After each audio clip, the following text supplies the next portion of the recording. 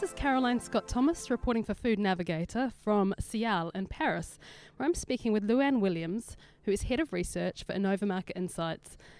Now, you've been coming to SIAL for for 20 years now. What trends are you seeing in snacks this year? Snacking is very interesting. I think I used the word today that we're seeing a lot of traditional foods being snackified. And I think that's the case, that consumers still want to indulge themselves. They want to eat things that they like to eat, but we're seeing things move in a better-for-you format. And we're also seeing a lot of traditional foods, like think about big crisp breads that you would maybe have traditionally seen on a table in an Italian restaurant. Now they're being cut up and put into small pieces, putting into very innovative packaging that makes it easy to carry them around. We're seeing adult flavors being added to them. We're seeing things, even like a Serrano ham, it's being cut up into small pieces, because I think young consumers would probably not buy a whole ham like their grandmother did, but they still want to eat it in sandwiches. And so now we're seeing it included in wraps or being dried as a finger food. Even things like Italian grissini being made into really small formats and maybe coated in seeds, or it can be dipped in chocolate. So I think that's what I mean by snackified foods, and we're seeing a lot of that this year. We're also seeing a lot of better-for-you snacking.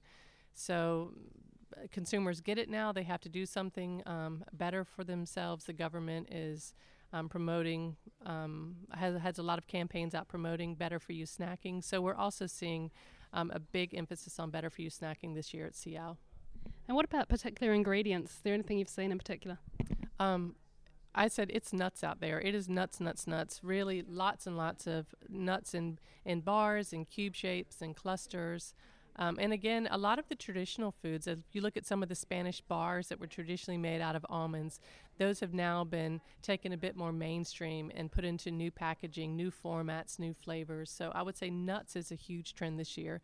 I think another thing that we're seeing, and it's a continuing trend, but we've seen some nice innovations this year of more fruits and vegetable inclusions in products. Even things like pastry wrappers that are being made from 30% fruit juice or 30% vegetable juice. So again, a big emphasis to add a better-for-you component into products that we normally like.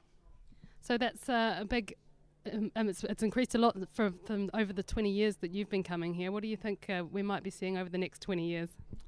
Oh, absolutely. There's a complete shift over 20 years.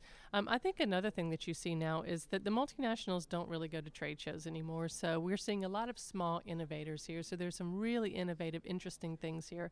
And I think in future we're going to see more personalized nutrition. We're going to see consumers understanding that they need to eat something that's good for their bodies, and it might not be good for somebody else. But I think we're going to see, just as we've seen the world kind of break into niches, that now everybody watches their own favorite TV shows on their iPad, and they have their own satellite music channel for them. They're also going to eat the foods that they like for them and that are good for them. So we're going to see everything just break down into more personal solutions that are tailored for an individual's needs.